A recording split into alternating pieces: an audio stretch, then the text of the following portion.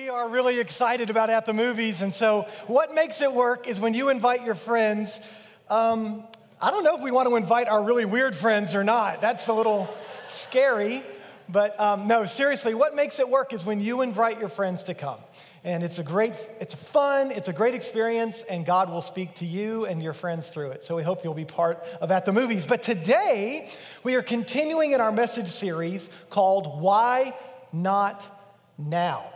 It's a series where we are talking very practically. We're talking about some very practical issues in life, things that you and I can use some help on. We need to maybe get stronger in, and just very practical ways that God's word speaks to us and encourages us to move forward. And what I've discovered is that sometimes it only takes very small changes to bring very big results, right?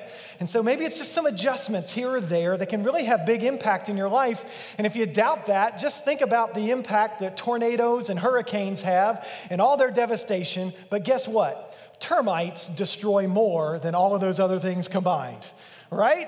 And they're just very small. And so in a positive way, make some small changes and adjustments. And this series is reminding me of something. I am currently teaching my daughter how to drive, my teenage daughter. So just, that's exciting. My prayer life is deeper than it's been in a long time, I'm feeling really close to Jesus, like I can meet it. And she's doing great. She's watching right now, recovering at home. So I love you, sweetheart. But it reminds me of when I learned to drive in summer school.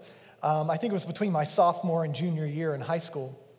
And I remember the way that worked for us is all the people who were in my little group, we would go and pile in the car with the teacher, and that was Coach Beach. He was the basketball coach for our high school. And so we'd get in the car, and what Coach would do is he would sit in the passenger seat, put on his sunglasses, recline his seat, and say something deep like, "Take me to Burger King." And so our job was to drive him and get him and everybody else to Burger King alive. And then when we get there, we'd go through the drive-thru and all of us would have to pull our money together and buy Coach lunch. That's just the way it worked back when I was in high school. It's just what we did. And so I remember one day it was my turn to drive. Honest, true story. It was my turn to drive, and Coach Beach was reclined and had his glasses on, and we're heading to Burger King. And I had to make a left turn to get into the Burger King, which meant I had to cross traffic that was coming toward me. There was oncoming traffic, right? And so as I'm waiting, I see cars coming, and I'm waiting till it's safe to cross. And then there's a car that's coming, and I can't really tell how fast it's coming, and it ends up it's slower than I expected. But you're nervous, right? And so I wasn't sure, should I go or not go? And so I kind of waited, and about that time, another car kind of came right behind it, so I'm waiting. And the next thing I knew, I could see out of the corner of my eye, Coach Beach sat up in his chair. And I'm still waiting for cars, and then after a while, I can tell out of the corner of my eye that he's looking out the windshield and looking at me. And looking out the windshield and looking at me.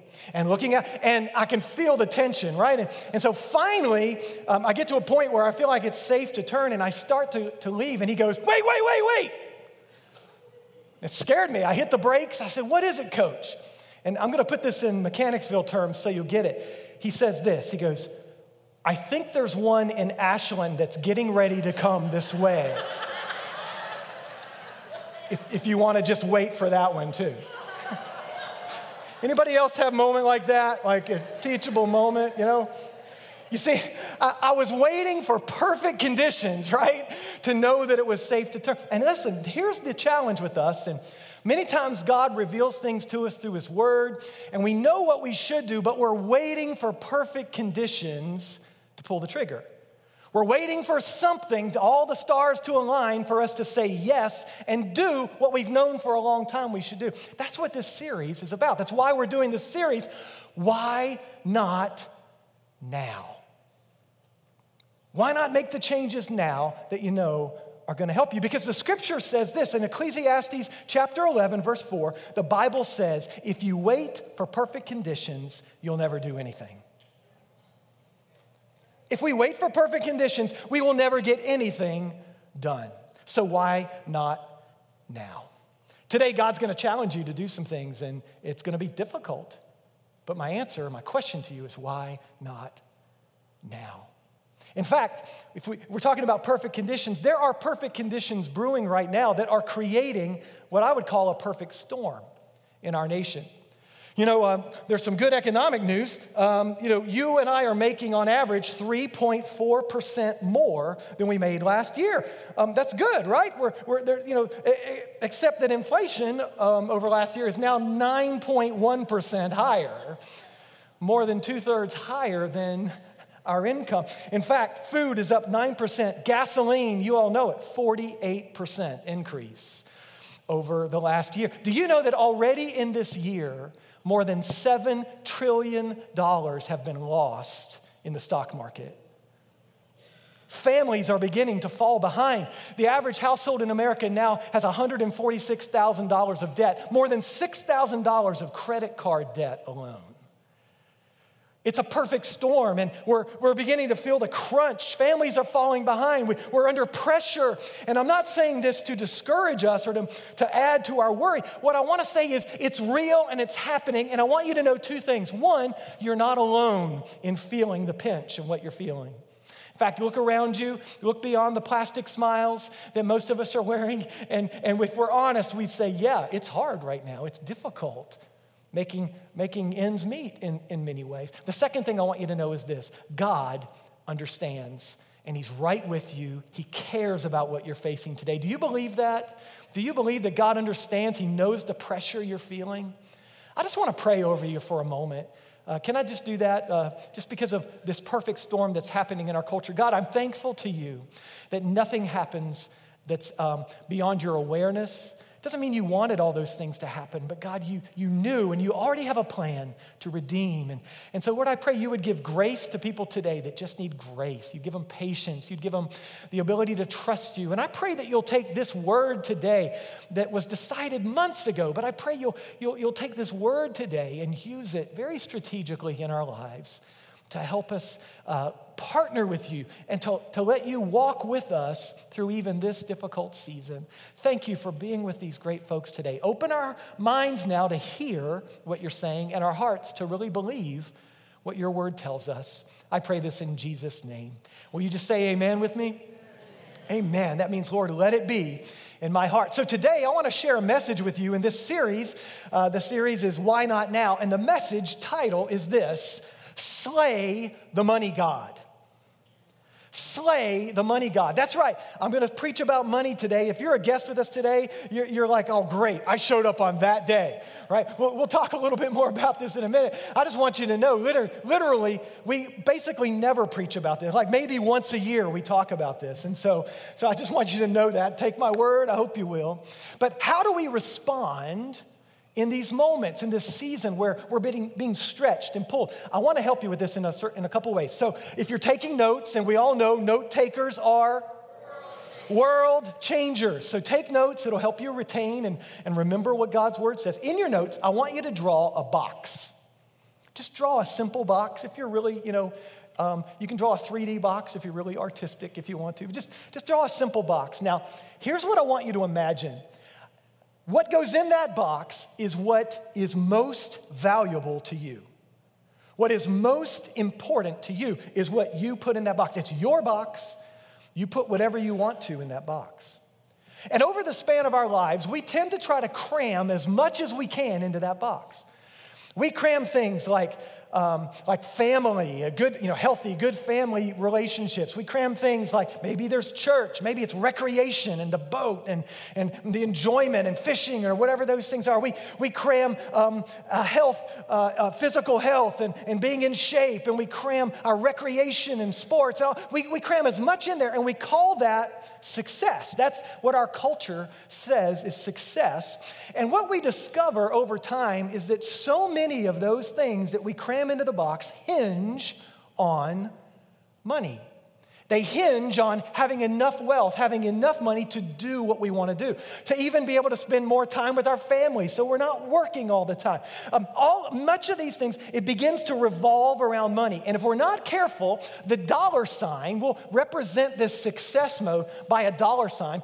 That is what gets put in our box. Maybe not consciously, but it's what we end up spending our energy doing, working all the time, thinking about, fretting over, worrying. And if we're not careful, that is what gets put in our box. But I know this because I'm old enough. Long about the 30, 40 years, the third or fourth decade of our lives, we start to get this feeling like maybe we have success, maybe we have all this stuff, we've achieved these things that we wanted to achieve, but we begin to feel like something is missing.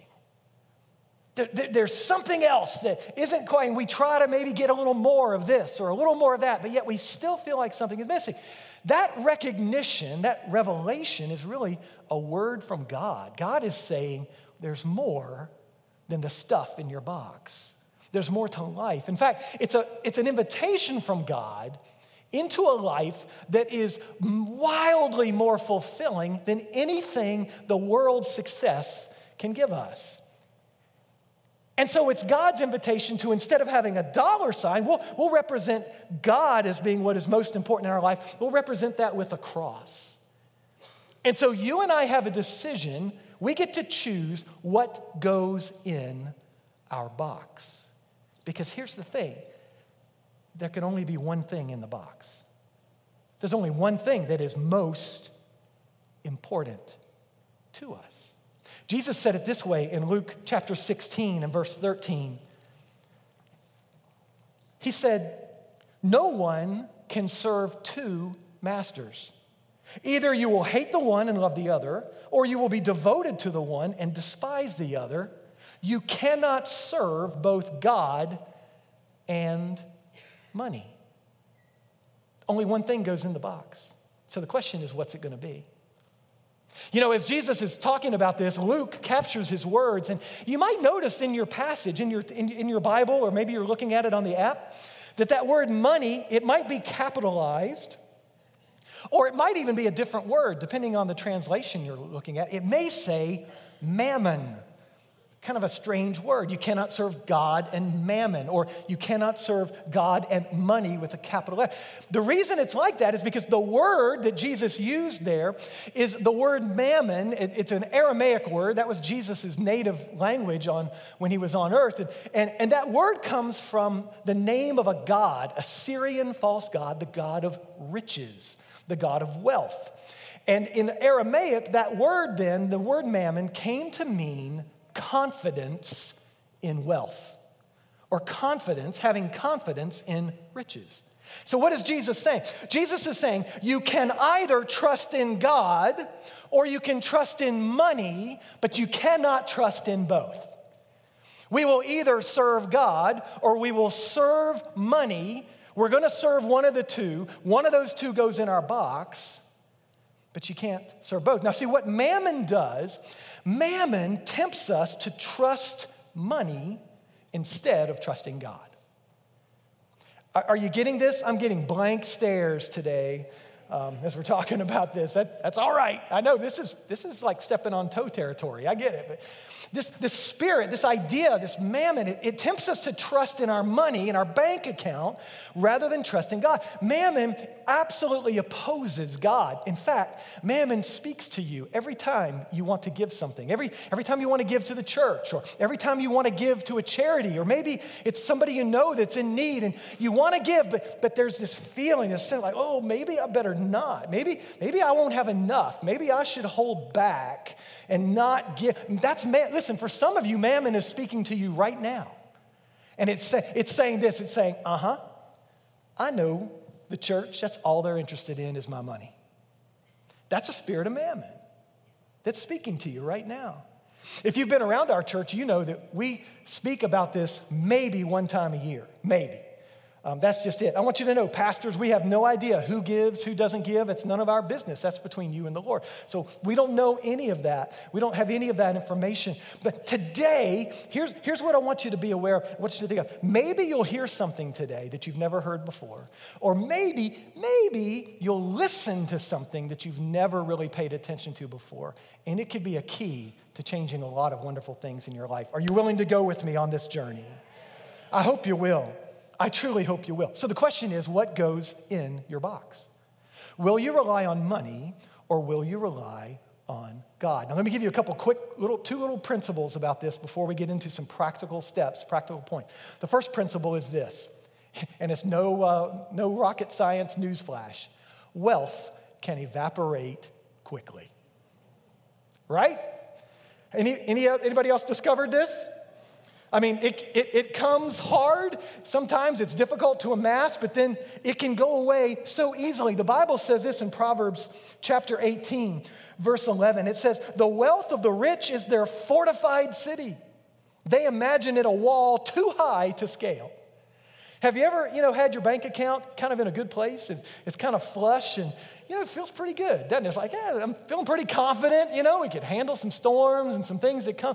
And have you ever discovered it don't take much to rock the boat, right? Like, you can be feeling pretty good, and then the next minute you're flush because things have disappeared a lot faster than you expected. In fact, just a few chapters over in Psalm 23, verse 4, listen to what it says.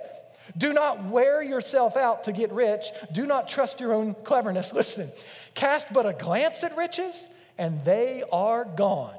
For they will surely sprout wings and fly off to the sky like an eagle." Right? Anybody can attest to that? Anybody had some eagles flying out of your bank account recently? It's so easy for that to happen. It can happen so quickly. In fact, the Bible tells us this. And then what I understand from statistics, get this, the average household right now in America 40% of Americans right now, if they have a $400 unexpected expense, would not be able to cover that in the moment. $400, 40% of us. That's how quickly money can go. And yet we tend to put our trust in it. And it moves away so fast. There's a second principle from the Bible that I want you to catch. And this is really, really important for us. And that is, we must learn contentment. Go with me to Philippians chapter 4. The Apostle Paul talks about contentment there. And it's so important for us to get this. We must learn contentment. Philippians chapter 4, beginning to read in verse 10. "I rejoiced greatly in the Lord that at last you renewed your concern for me."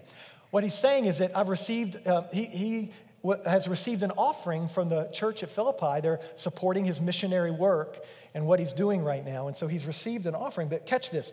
I'm rejoiced greatly that at last you renewed your concern. Indeed, you were concerned, but you had no opportunity to show it. I'm not saying this because I am in need. For I have learned, everybody say learned. I have learned to be content, whatever the circumstances. I know what it is to be in need, and I know what it is to have plenty. I have learned the secret of being content in any and every situation, whether well-fed or hungry, whether living in plenty or in want. I can do all this through him, through Christ, who gives me strength.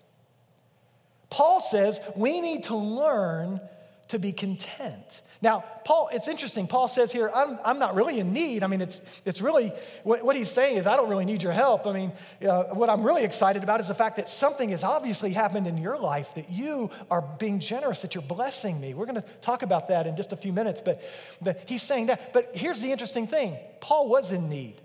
Paul was in prison when he was writing this letter to them. He was facing a very expensive trial at that time. He was under the threat of death. And there were fellow Christians who were fighting against Paul and his trying to bring the gospel. I mean, he was in bad shape. He was in a bad place. And yet he says, I've learned the secret to being content. It's interesting. We understand what it is to have to learn contentment when we don't have very much. Like it has value, right? Like it teaches us to be patient. It teaches us to do what Pastor Joseph was talking about 2 weeks ago. We learn to not covet other people's stuff. It's like we learn to be satisfied with what God has given us. But notice what Paul says, and I want you to add this to what you've written down. We must learn to be content with little and with plenty. We have to learn how to be content.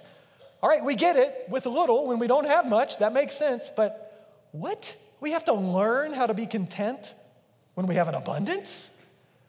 When we have a lot? I mean, contentment keeps us in the right frame of mind. It helps us to be patient. It helps us to learn and to grow in those ways. But contentment, but plenty, it really doesn't teach us anything. In fact, having plenty is more of a test of our character than having very little. What are we going to do when we have an abundance? How are we going to respond? So Paul says we have to learn how to be content when we have plenty. And the reason is because of our human nature. We always want more, right? You know, a very wise man over 2,500 years ago said it this way. Socrates said, "He who is not content with what he has will not be content with what he would have."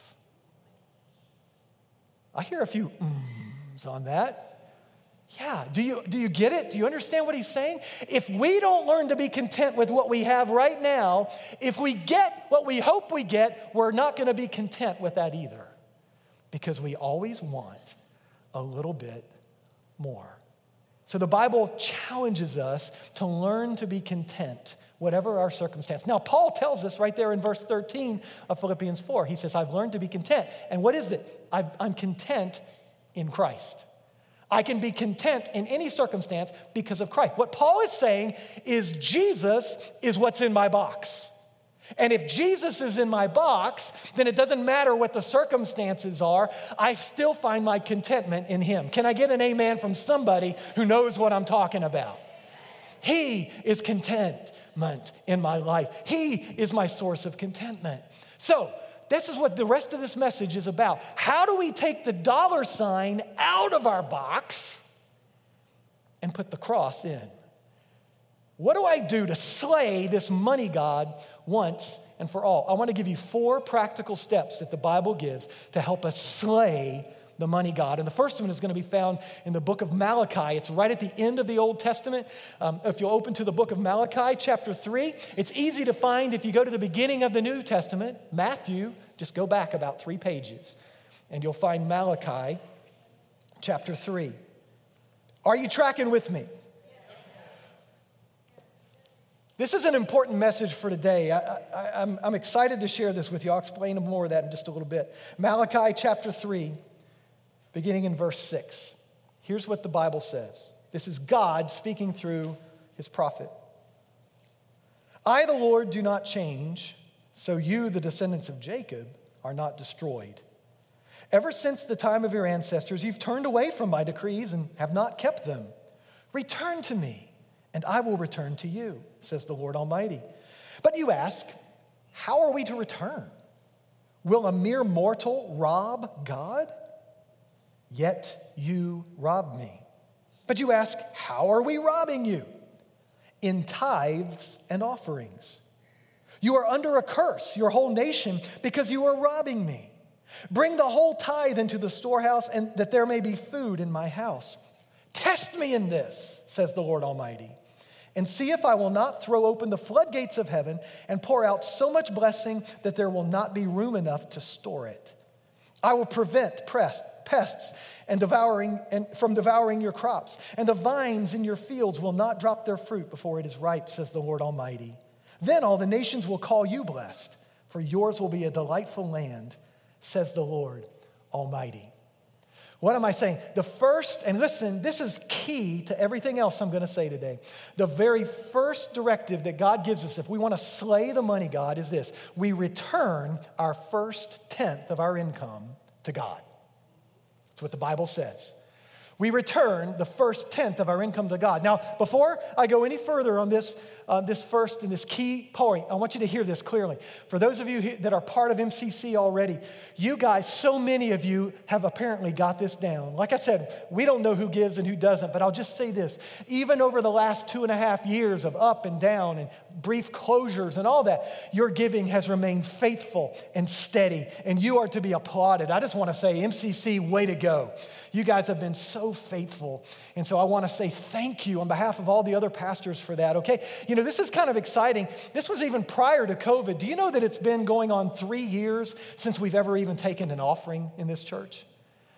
We don't even pass it on. I mean, we mention it every week. You can give as God lays on your heart to give, and several ways to do that, but we don't even do an offering anymore. It's just awesome what you're doing, and I want to say thank you for that. I also want to just mention those of you that are giving, maybe you do it through recurring giving online. That's how I give. It's automatically set up to happen. Well, I just want to encourage you, in the next several weeks, we're going to be upgrading our database. Our church is growing, and we need a database that's going to serve our needs better. And it's also going to put some great tools in your hands for more information and more engagement with us. So you'll be hearing more about that. But for those of you that are giving in recurring giving, it's going to require you to kind of set that up again in a different setting, in a different system. It's very easy to do, but that's coming in a few weeks. So I just wanted to give you a heads up. It'll be a month or so out, but we'll be talking with you about that. So just kind of be looking for that. But again, I want to say thank you for your faithfulness. Many of you have this, but even for many of us that have dealt with this money God, there are still some tweaks. There's some things that you and I can do to grow forward. So let's talk. Let's talk about this giving. This is a big deal. The first tenth of all of our income we return to God. That feels like a lot of money. This is what we're supposed to do. Give it back, put it into the local church. It's returning. Because here's the deal. If our confidence is in money, if it's in our wealth, we will always live lives of anxiety and worry. We'll always wonder, do I have enough? Am I going to make it? What if this happens? What if that happens? Can I get a witness? Anybody? We live like that, right? But if we can slay that money God and begin to trust in God, we can trust not only that he'll do what he says, that he will provide, but this is so important. We can trust his character, and this is the truth about God. God is after your heart, not your money. God is after your heart, not your money.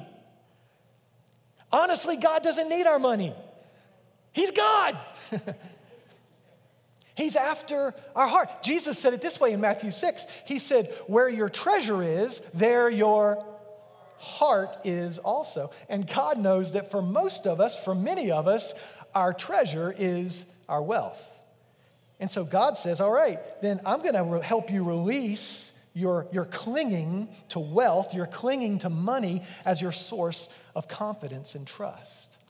What's in your box? What is the treasure that you're clinging to? Now listen, I know sharing this message can seem tone deaf because of what's happening in our culture and that we're already wrestling and struggling with filling the tank with gas. I mean, that hurts every time you fill up the car, right?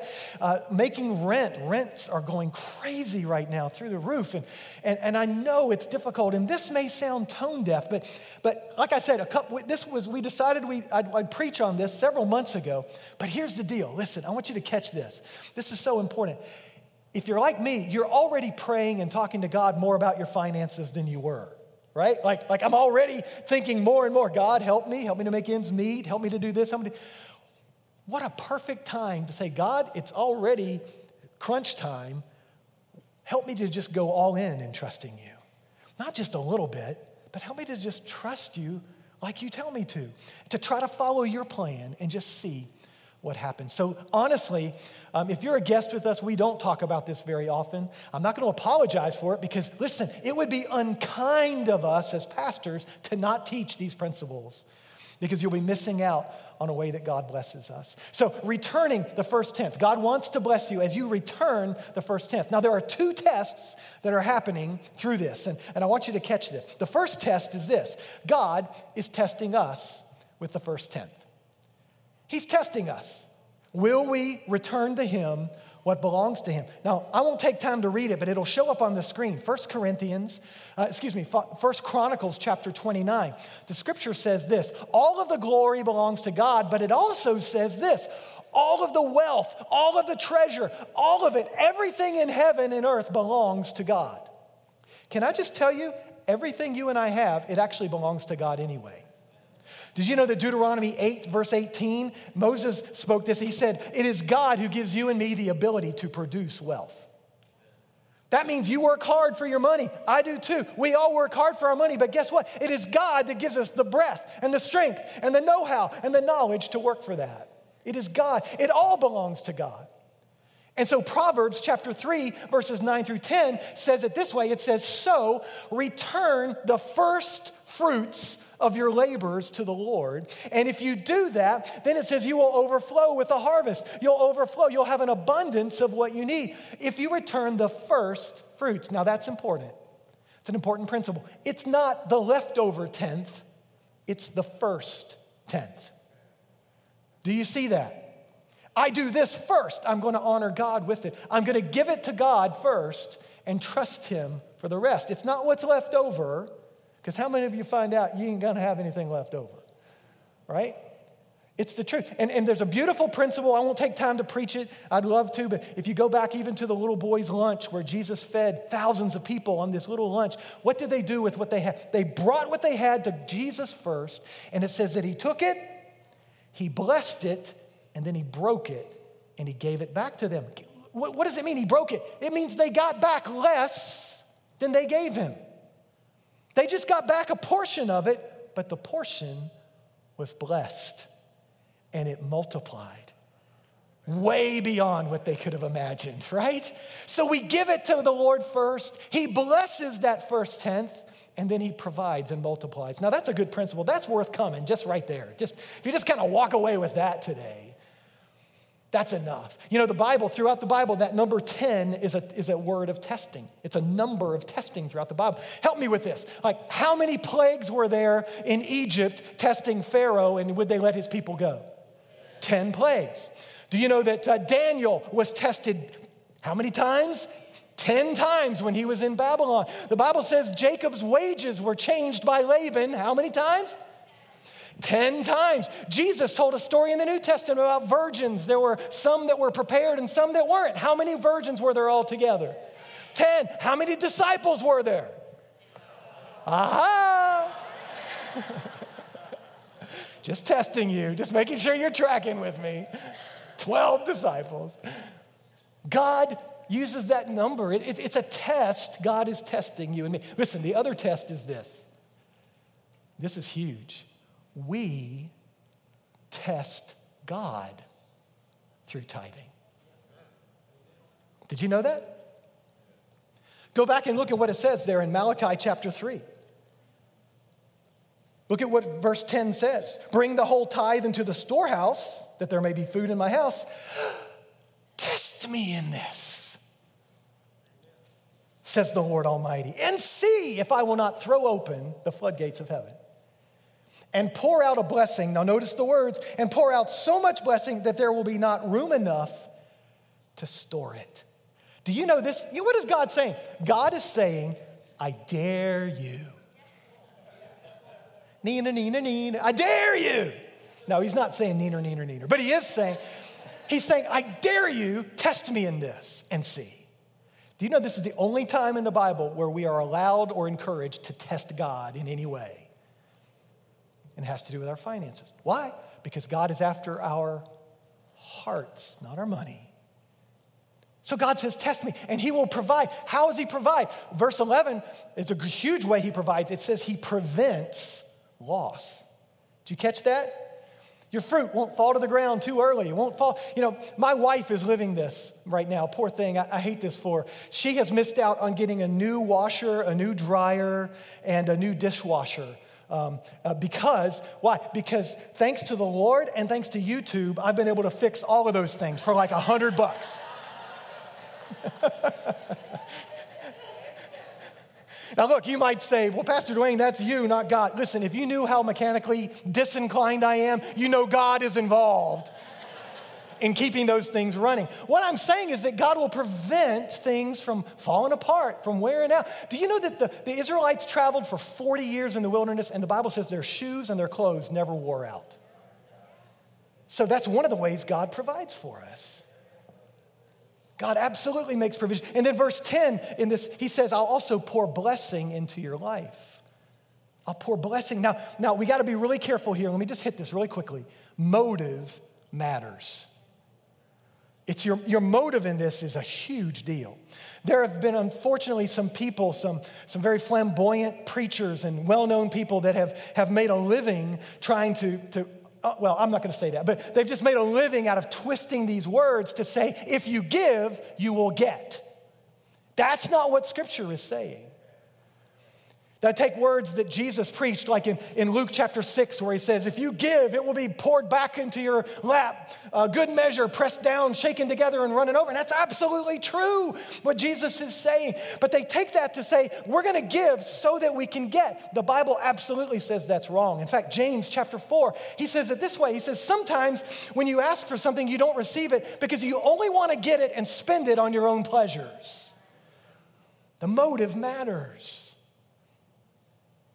Absolutely matters. And so what folks, when they take that scripture out of context, what they don't realize is that if you look back at the 10 verses leading up to that scripture that Jesus said, what he's talking about is giving to people without expecting anything in return.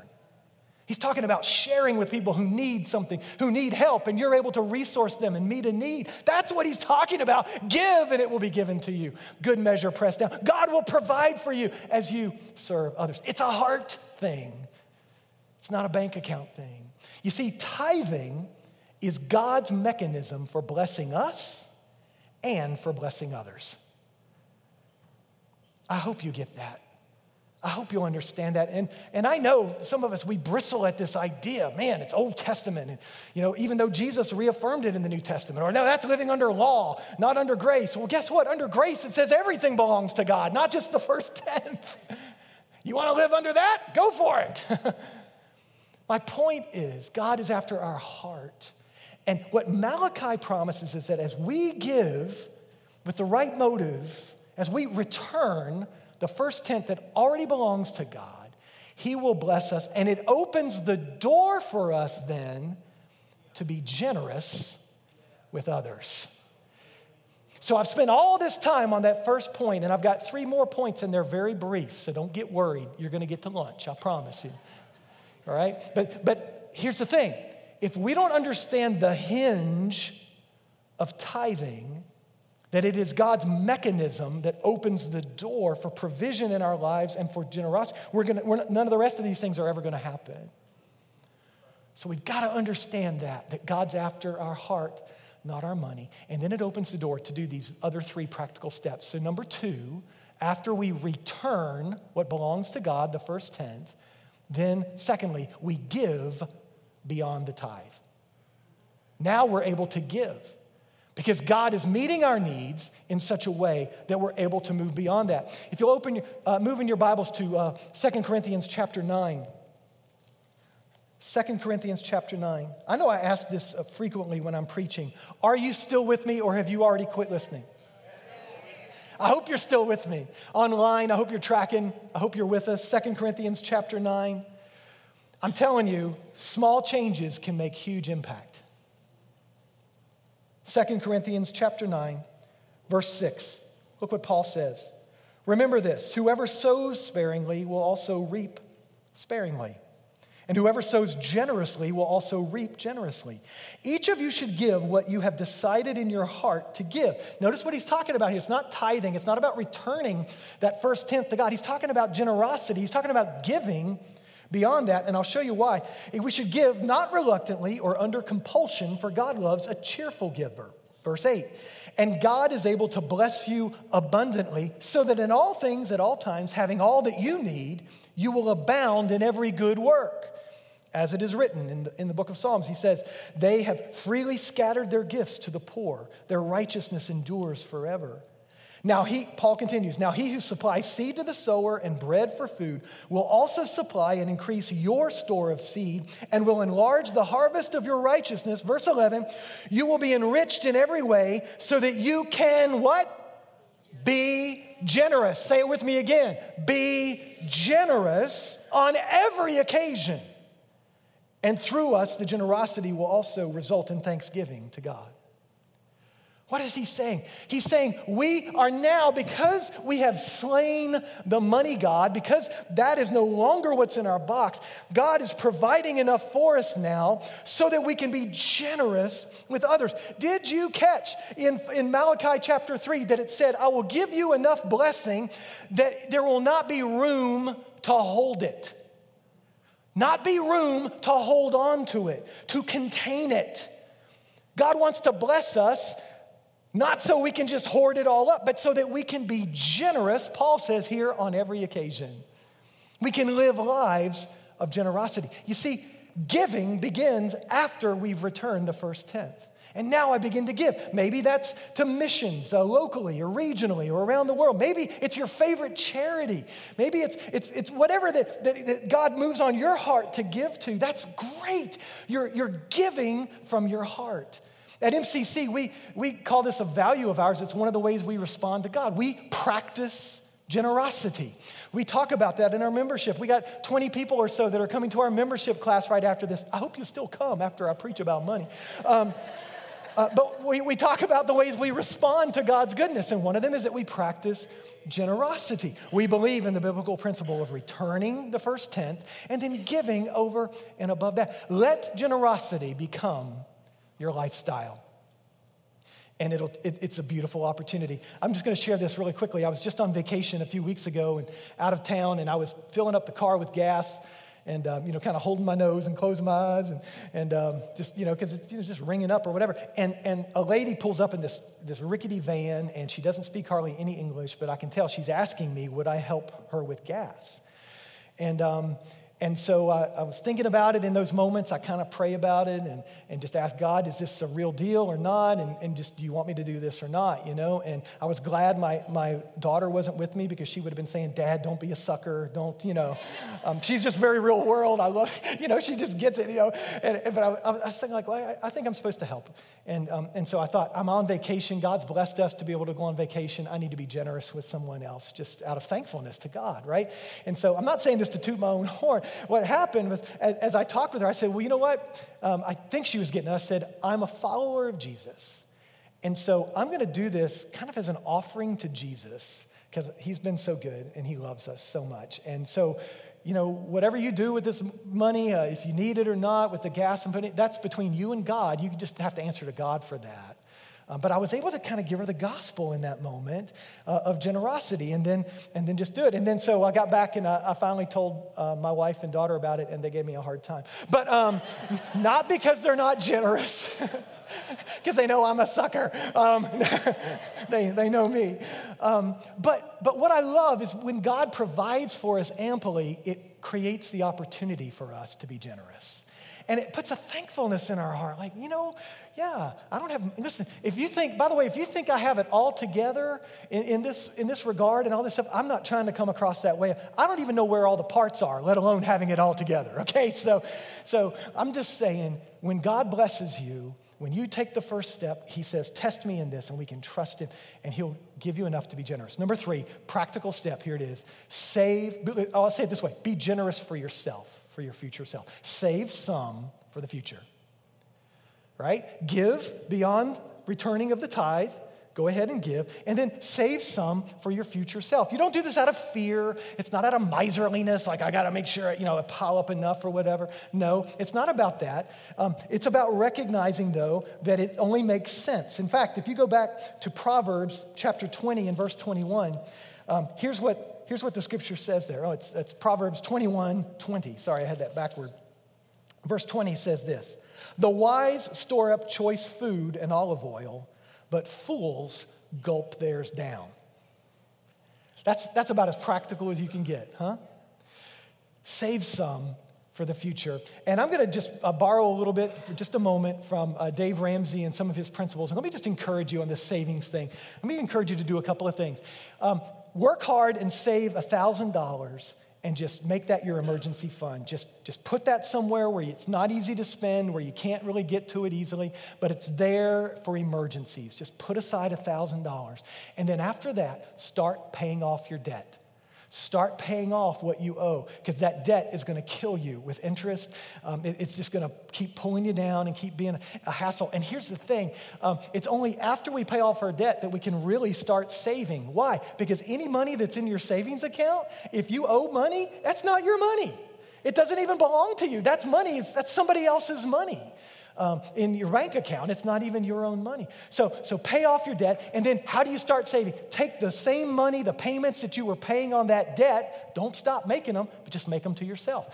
pay into your own savings account and begin to save and begin to build up. Not out of fear, not out of worry. It's just a wise thing to do. If you'd like more details on that, email me and I can connect you with people in our church who lead the Financial Peace University kind of ministry, small group. They'll be glad to help you and help you take some next steps and understand more details about that. Love to try to help you with that. Fourth and final practical step. Tithing is the hinge to being able to do all of these things, really. And this is so important for all of us to get this. Number 4, the Bible says, spend reasonably. For many of us, this is the bugaboo. This is the challenge. This is the difficulty. Like, we can do all these other things, but yet, man, when we see something, we just go for it. We just go at it, right? But the Bible has something to tell us in 1 Corinthians chapter 16, verse 2. Look how Paul talks about this. He said, on the first day of every week, each one of you should set aside a sum of money in keeping with your income, and then save it up so that when I come, no collections will have to be made. What is Paul saying? He's talking about giving here, but look at the principle. He's saying the first day of the week, think forward. I've got to set aside some money. He's talking about a budget. He's talking about budgeting for yourself. Listen, a budget will help you. If you will create a budget and you will stick with it, it will absolutely help you. And I know this is not rocket science, this is not new, but for many of us, that's the step we need to take. Because we're just spending money here, we're spending money there, and we don't realize it. This verse I have over my desk at work because it reminds me to always be looking ahead. Proverbs 21 verse 5 says, careful planning puts you ahead in the long run, but hurry and scurry puts you further behind. If you wait till the last minute to buy stuff, if you wait till the last minute to plan for things, you're always going to end up spending more than you intended to, more than you had to. Anybody ever had that problem? I have. You waste so much. Think through it. Allow God to help you budget. Avoid the last minute spending. And that could mean for you and me, and this is very practical, but it's a way for you to know, am I growing in this? You might add some words like this to your vernacular, to your language. You might say something like, no.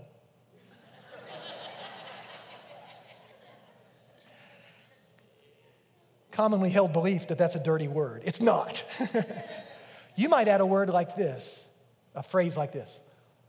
Yes, but let's wait. Let's wait. What does that mean? That means I'm being patient.